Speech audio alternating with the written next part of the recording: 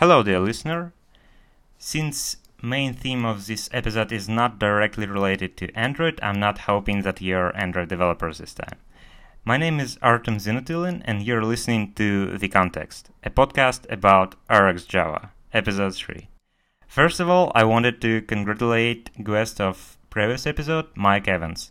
He is now Google Developer Expert in Android. He received confirmation right after recording episode 2, and now you know that to become GDE you just need to use Gradle flavors and promote them.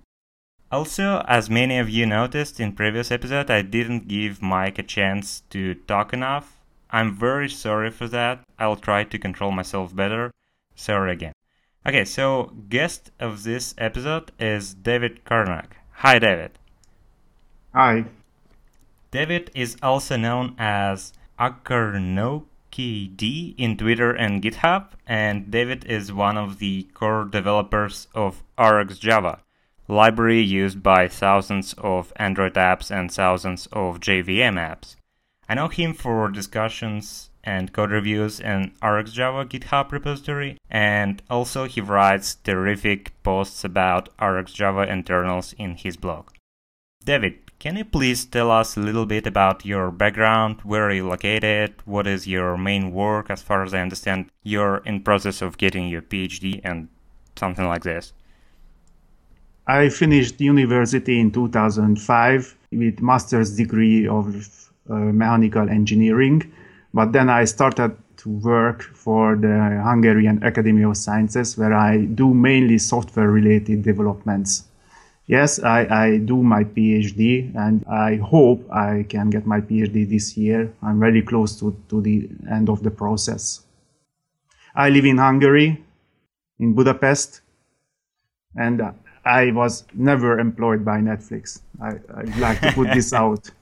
Yeah, this is really important because initially I thought that you were employed by Netflix, but it looks like no. Okay. So, how you were involved into development of RxJava, and can you please give a short explanation of RxJava from your point of view? I started reactive programming basically 2 years before Netflix came out with RxJava. I was following Eric Meyer directly, and as many of you might know, Rx.net was the original reactive programming library that came out in 2010. And at that time, nobody was really interested or making a move towards reactive programming in the JVM world. So I decided, why not port Rx.net into the Java language? And this became later, in 2011, reactive for Java. Time passed and it seemed that nobody was really interested or really didn't seem to understand these reactive concepts. Besides, at the time, the hype was more around Java 8 with its Lambda support. So at that time, the library wasn't really known and wasn't really useful for many of the persons. As time passed, 2013, late 2013, I suddenly received a question about what's the difference between reactive for Java and RxJava. That was the point when I recognized that, in fact, there is another library backed by a big name company that does or attempts to do the same thing as my reactive for Java library. But of course, they started out fresh. Their feature support was less than that I had in my library. And frankly, the solution, decisions, and other aspects was not quite up to my liking. So at that point, I set aside my feelings and pride and decided to, okay, for once, let's break the curse of Java, namely that for every task, there is at least 20 libraries to do that same task, and have one and single library, reactive programming library in Java. And now there is a company as well, so let's have it. Let's have RxJava, that library. So I contacted the owner, Ben Christensen, asked a few things about it, and I started contributing. Some ports from my old library, but as time moved on, requirements and expectations changed. So now, if I think back of my old Reactive for Java library, RxJava is like 10 times better now. Whoa, this is very interesting. I never knew you initially did your own implementation of Rx for JVM, and that you only then contacted with Netflix about that. Yeah, I admit I didn't really advertise it as RxJava got advertised by Netflix. It was open source too, right? Yeah, it was open source as well. But I like to think that it was ahead of its time. Maybe the time Netflix saw the need for a reactive programming library was the time for other companies and other users to do this paradigm shift and move to the reactive landscape. So my perspective is that RxJava is a okay library, a good library that allows you to basically do data flow programming. If you have computer science background, then you might have heard data flow networks, data flow programming previously, but until RxMeyer and Microsoft and the Rx.net came out, the solutions to handle these asynchronous and sometimes synchronous data flows that can be assembled and composed easily wasn't really available. Right. Yeah, this is true. So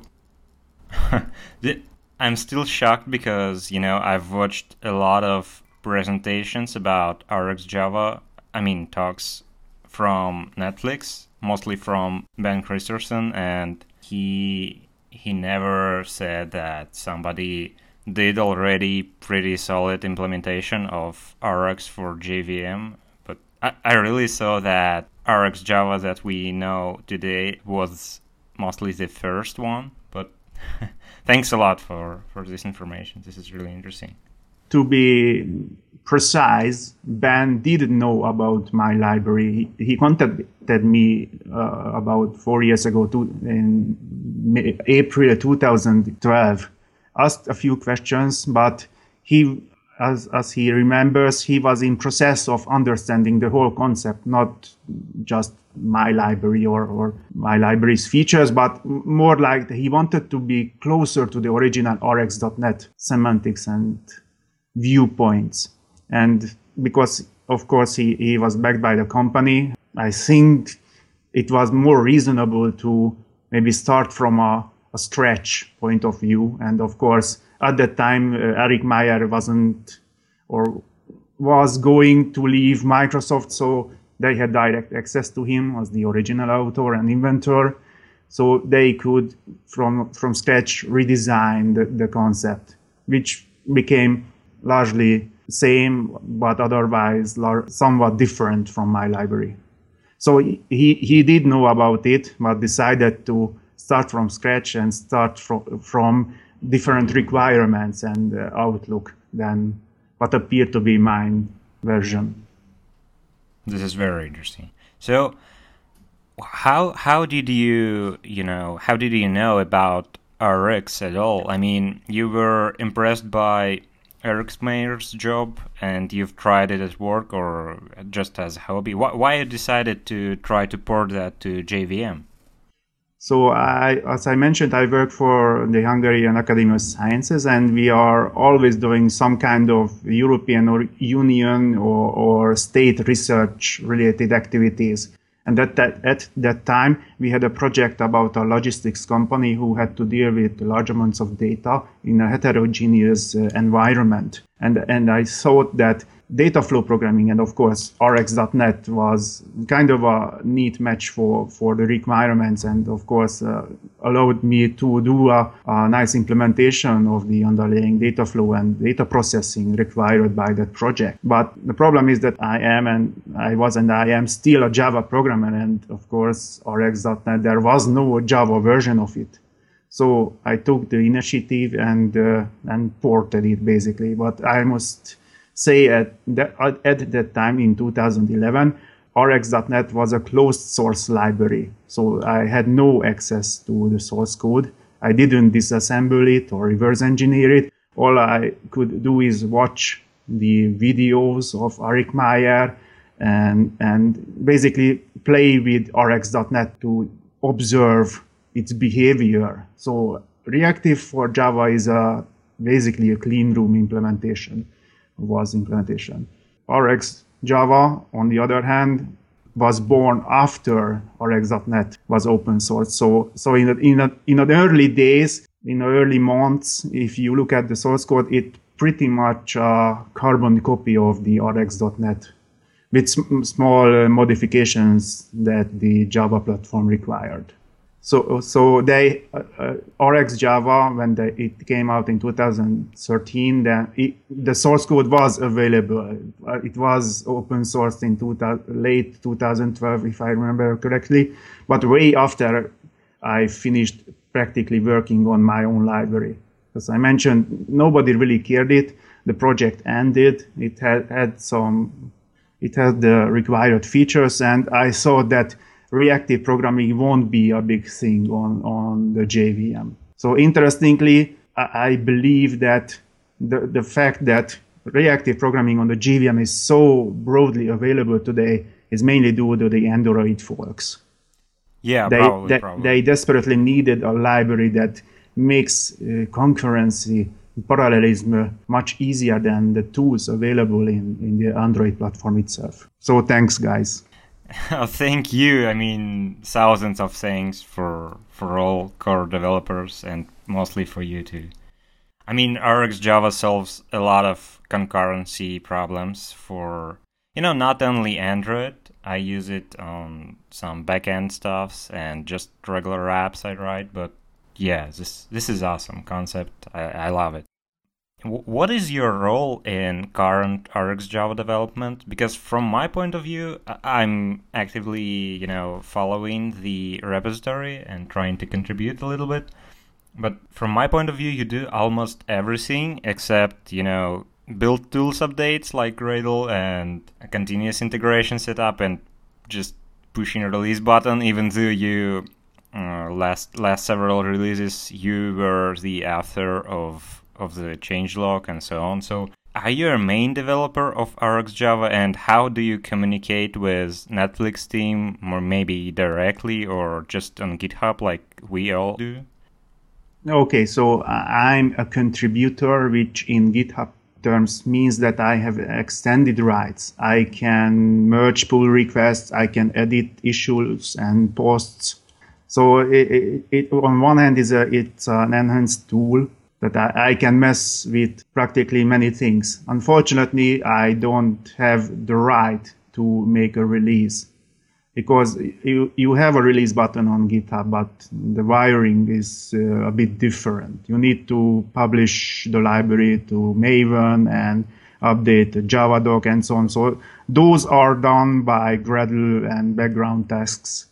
I'm not very proficient with Gradle, so on one hand I'm happy I don't have to handle Gradle in this aspect.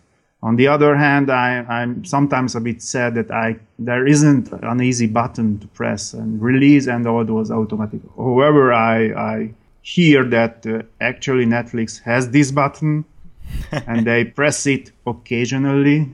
So I have rights, but at the same time there are roadblocks. Some technical roadblocks and some, let's say, political roadblocks.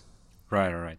I'm trying to understand current, situation with RxJava development, because looks like actually the only, active contributor is you. I mean, from the collaborators on the GitHub project. And mostly Netflix does only releases in past something like 8 months since Ben left Netflix. Did you talk about this with Netflix or not? Because it looks like a little bit stagnation, and my fellow developer from Uber, he opened an issue about that, and we discussed that, and looks like Netflix, still active and so on, but as a watcher of the repository, I still don't see contributions from Netflix. So at the beginning, there were like 20 developers doing all sorts of stuff, really talented developers. One of them is still independent contributors like ZSX Ring. You might have saw his posts. He does mostly review, but back in the early days, he did quite a lot of operators. Yeah, I saw him. He working on Scala. Yeah, he does some non-Java level work. So yes, if you follow anybody who follows and actually looks at who is committing the stuff to RxJava, yes, I'm statistically at the top. So I did a statistical evaluation of all the posts, and as of today, if we consider RxJava 1, practically the community did 65% of the code, including tests. And from the total, approximately 50%, so half was mine contribution to this project. So I believe this statistics is quite unique among those open source projects which were initiated by the company, and half of it wasn't written by that company. Maybe there are other projects, but what I see in other open source projects is that they have a fairly distributed and even contribution amounts. So yes, lately it seems that I became the main developer, so to speak. Basically, I do most of the bug fixing, performance enhancements, sometimes the API enhancements, but you did your own share of this lately with all those operators all around. And what I do is I'm practically maintaining the project at this moment. Occasionally, you could see comments from Netflix, like 2 or 3 days after the pull request was merged, they approve it. So, okay, so I shouldn't be harsh on them because they are a company and they have probably other priorities. Although most of the tasks aren't that complex from my perspective, but I spend a lot of time and I have a lot of expertise. So reviewing a pull request that has an operator that does backfresh is a relatively easy task for me, but could be a difficult task for Netflix personnel. And I don't mind it. So they have their own job, but I would like to have more liberty. And especially we go back to the release button.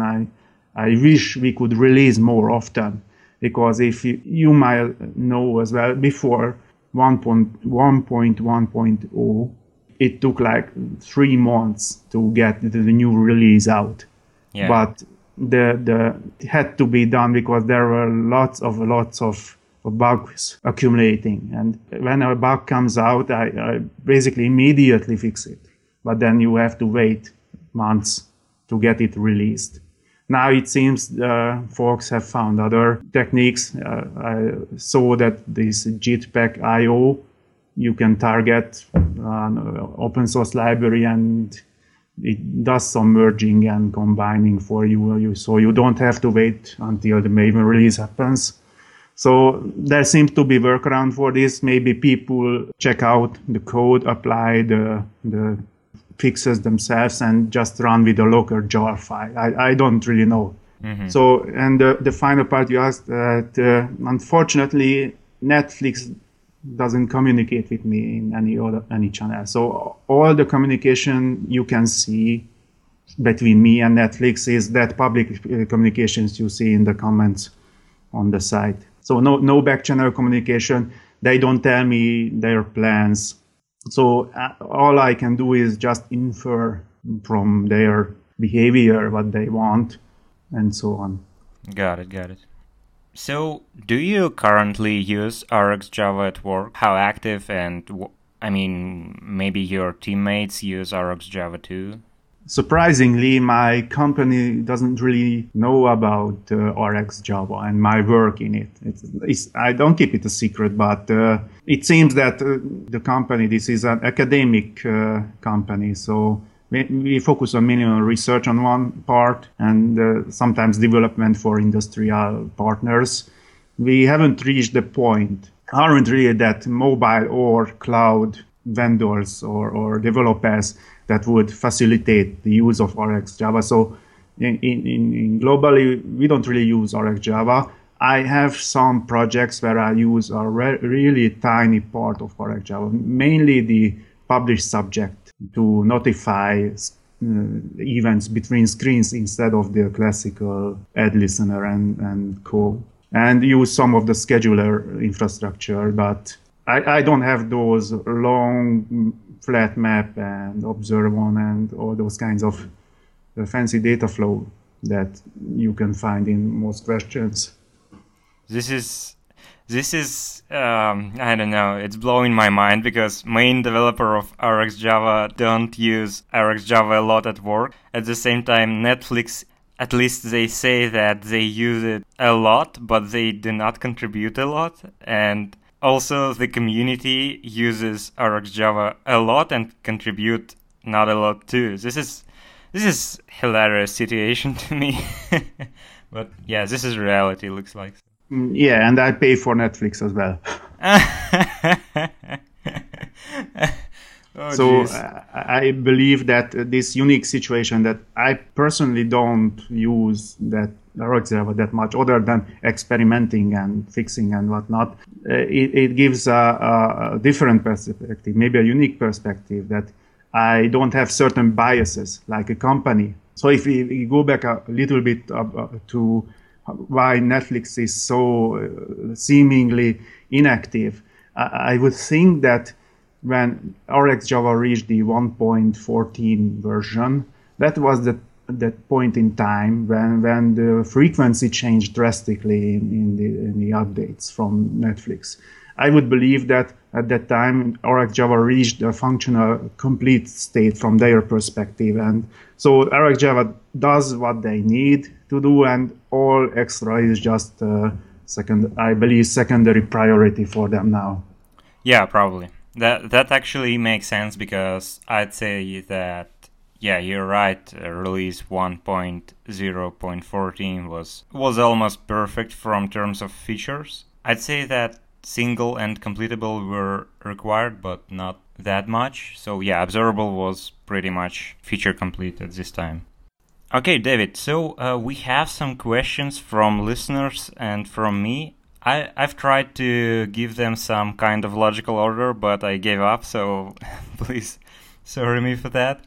Let's begin from some of them. We now know what is RxJava, also there is Rx.net and some other Rx implementations, but what is reactive streams? I'm not sure I understand it completely, and as far as I know, it's initiative from the Netflix too. Can you please explain what it is? Okay, so I categorize these reactive programming libraries by generations. So the zeroth generation is basically what you will find in Java util observable, the original gang of four observable pattern. Of course, they're incarnations of basically almost all callback-based APIs. You can find this. You can consider it as a zero generation reactive library.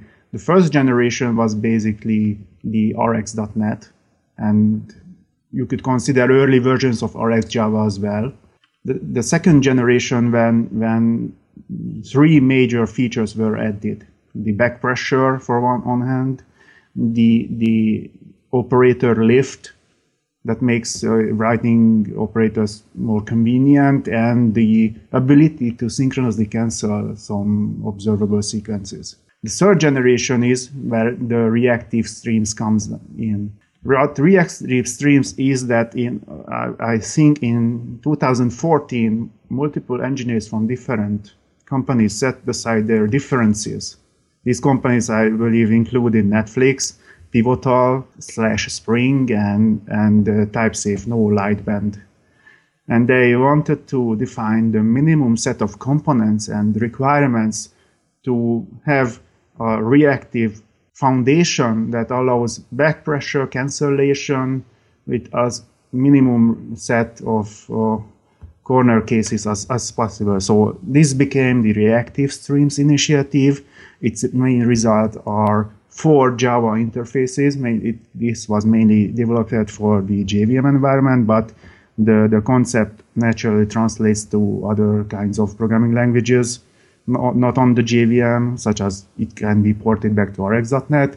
And it resulted in around 30 rules for those interfaces and the methods of the interfaces. So it is meant to be the third generation reactive programming foundation that allows basically any vendor to have a consistent API and constraints and protocols, so they can implement reactive library with their own trade-offs and still interoperate between the various implementations. So in theory, that means that RxJava can work with Project Reactor, and then the result can be combined with the actor streams. And of course, you can include other libraries and go back and forth as you will. Everything composes together: cancellation, backpressure, synchronicity, and so on. Mm-hmm. So it's kind of standard, right, with probably TCK. Yes, it is meant to be the standard for reactive programming libraries, a foundation, but you should know that these 4 interfaces are really bare bone and not really for consumption by general programmers. It is more like aimed at library programmers as myself and the other guys. So it has a test compatibility kit. You can write your own operators and, of course, test them against it. However, I must add that as any software project, this has some issues, which turned out after one actually tried to write a library based on the reactive stream specification. So maybe there is the project Reactor team who knows more about the quirks of the TCK, but it's a start. Of course, we can work it out and release 1.1, 1.2 of the reactive stream specification later on. But as for now, the core interfaces themselves, if you forget the rules for now, just the 4 interfaces and the 7 methods it contains are just quite enough to build a reactive library upon it, which happened, of course. So for the listener, TCK is Test Compatibility Kit, which usually, if you have some specification, something like definition of the system you want to implement, you also may have some Test Compatibility Kit, which may be applied to any implementation of that specification to check that it implements it correctly. Usually something like JVM or some parts of Java runtime environment has some specification parts and TCKs, and so different vendors can, implement JVM, for example, differently, and then check that their implementation is good enough via TCK. So who is maintaining the reactive streams at the moment? This is a set of companies, right? More like engineers from different companies. So currently the main lead is Victor Klang. If you look at the site, Stefan Maldini is also very active on the specification side. And of course, Ben Christensen was involved heavily. It came out a year ago. So now we have a bunch of beta libraries that target reactive streams specifically. We have converters, RxJava reactive streams converter to make it work with RxJava 1, because this reactive stream specification requires a different architecture than RxJava has now. What about RxJava version 2? Will it target reactive streams or not? Yes, RxJava 2 was basically implemented by me. It is available as a developer preview, and it's kind of convoluted to get it to download via Maven, but the main aim was to have a completely reactive streams compliant and supporting library. So all those features you have now in RxJava 1, all those operators, they are practically rewritten from scratch for version 2 and natively supporting the reactive streams APIs. What does it mean for current users of RxJava? I mean, should we know about, learn about reactive streams, or this is mostly for library maintainers? So if you are basically a very end user of RxJava, that means that the most thing you knew up is the subscriber that listens to your events and values. You don't have really much to change. The package names will change. Maybe some class names, the main class observable might be renamed to something else. It is not yet decided. But from that perspective, the same operators, the same chain will remain, just small changes in class names and packaging and the subscriber, and that's it. However, if you are operator writer, so basically if you use the observable create, observable lift, then you are in a bit of a trouble. You have to know about the reactive streams API, and of course the additions that the RxJava 2 will impose on such implementation. So in that case, it is a bit difficult, maybe 50% more difficult to write an operator for the reactive streams version than for writing the operator for the current version of RxJava. So that said, you might also know that writing an operator properly for current version of RxJava is also not an easy task. Oh yeah. Okay, thanks a lot for this explanation. The next thing I wanted to ask you is JDK 9 will have own reactive implementation. It's called Flow API. I'm totally not a fan of putting this thing into the JDK for several reasons, but what is your opinion about that, and how does it relate to reactive streams and other technologies? Okay, so I have a mixed feeling about this. I'm happy that the Java language itself receives this kind of reactive streams and reactive programming support, and having a standard interface set might enable later on inside the JDK itself to extend the reactive programming paradigm to other components, such as the NIO subsystem or the graphics subsystem or any other component. But the first step is, of course, to have a standard set of interfaces to begin with.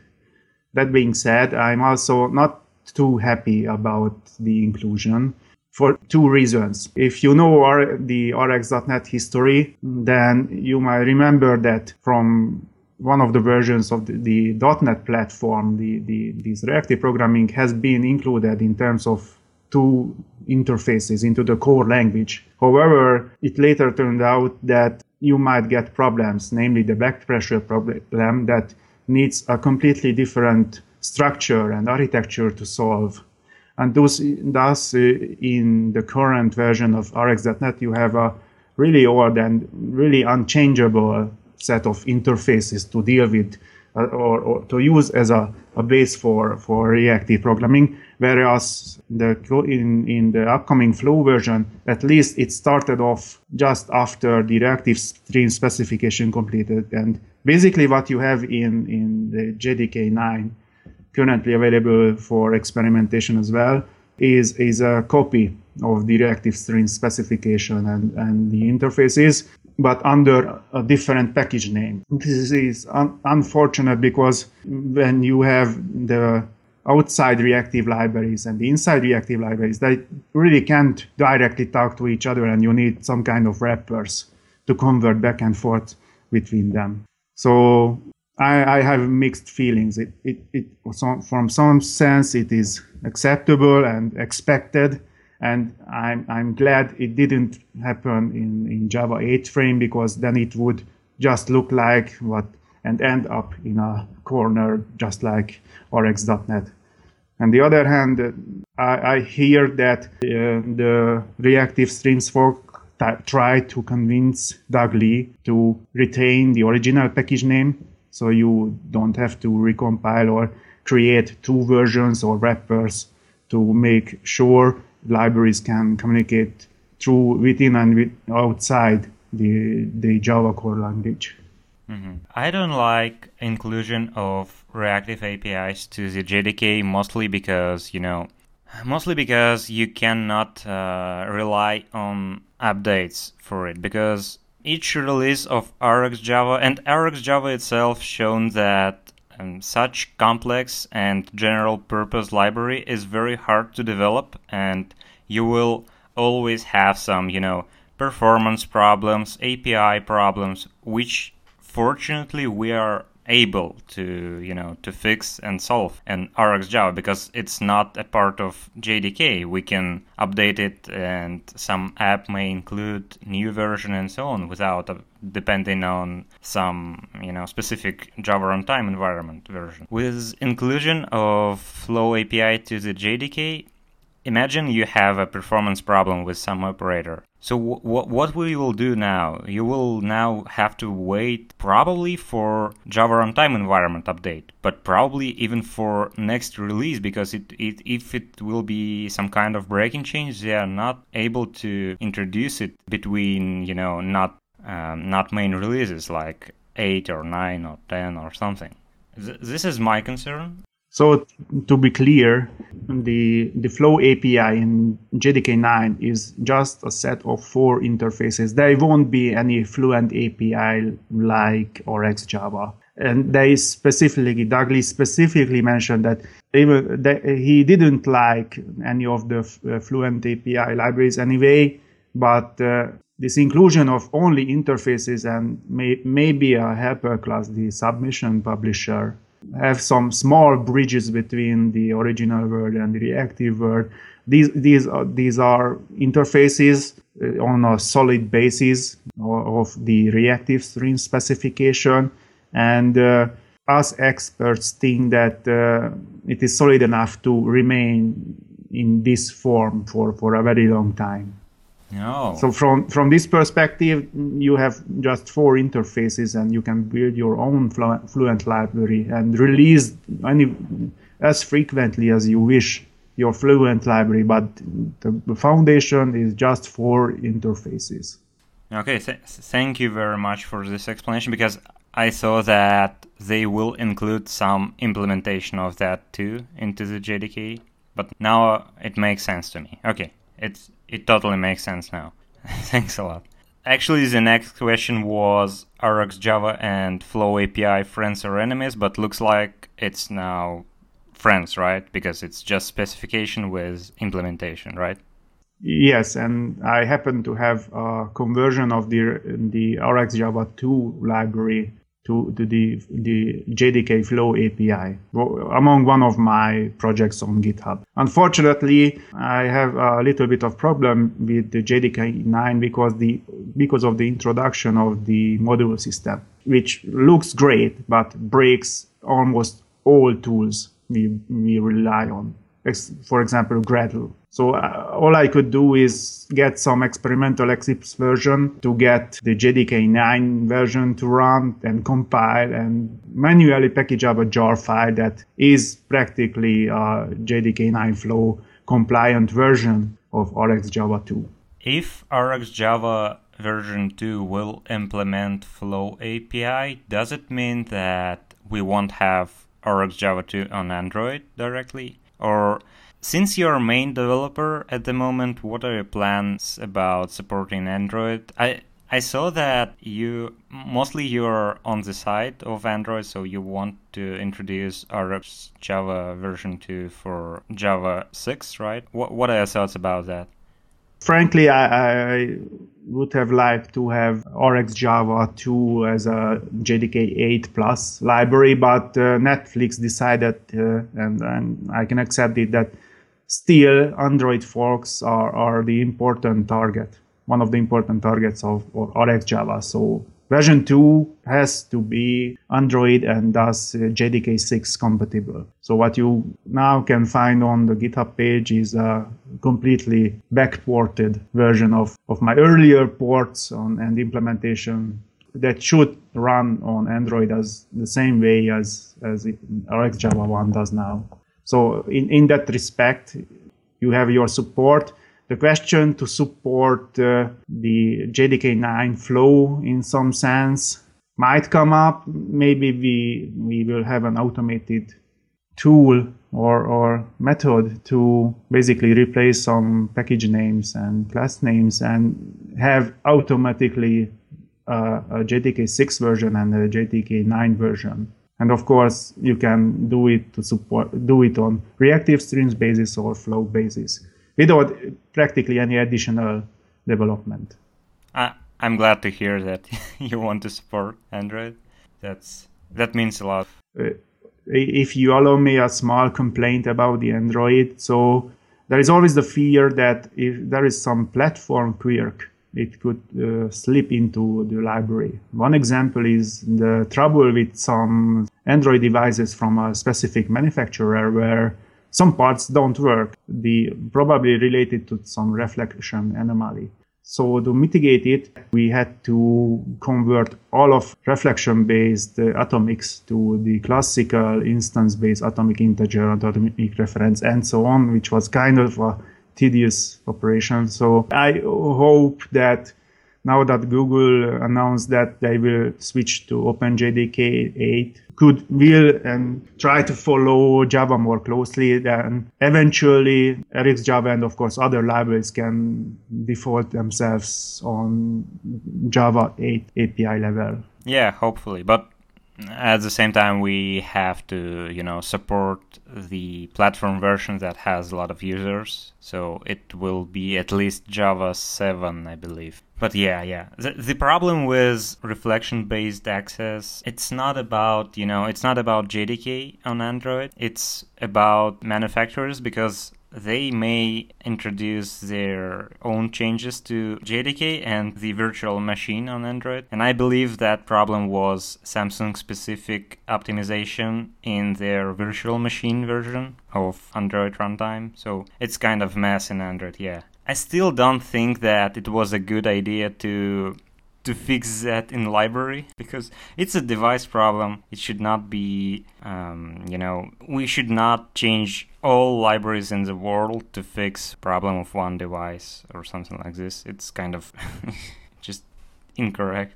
Yeah, so it affected a big name user of the library. I think it was New York Times who first reported the issue. And of course, they have a mobile app and thousands of users who are affected. So it has some costs. It happened. And of course, when the decision was made to have RxJava to support JDK 6, I had to manually redo all those conversions again. But it works. It's a matter of decision. We benefit from a wider audience. Yeah. So we have some, more technical questions.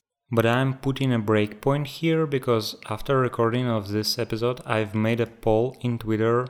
Should I release this episode as observable from two parts of the record or as single just one record? And 60% of you voted for observable. So I'm dividing this episode into two parts. In second part, David will answer more technical questions about usage of RxJava in different cases. So I'll definitely recommend to listen to that part too. Hopefully you've noticed that sound in this episode is much better than in previous two. This is because I finally bought a new microphone and pop filter and got better in post-production editing. But I wouldn't be myself if I wouldn't do something wrong. So whole recording of this episode, I was talking to back side of the microphone and only after recording I've noticed that little thing on the microphone that says that it's back part. Lol. Yeah. Anyway, thank you for listening. Now you know past and future of reactivity in the JVM world that you won't hear on regular talks about reactive extensions. I'll try to release second part of this episode soon, so stay tuned and thank you for listening.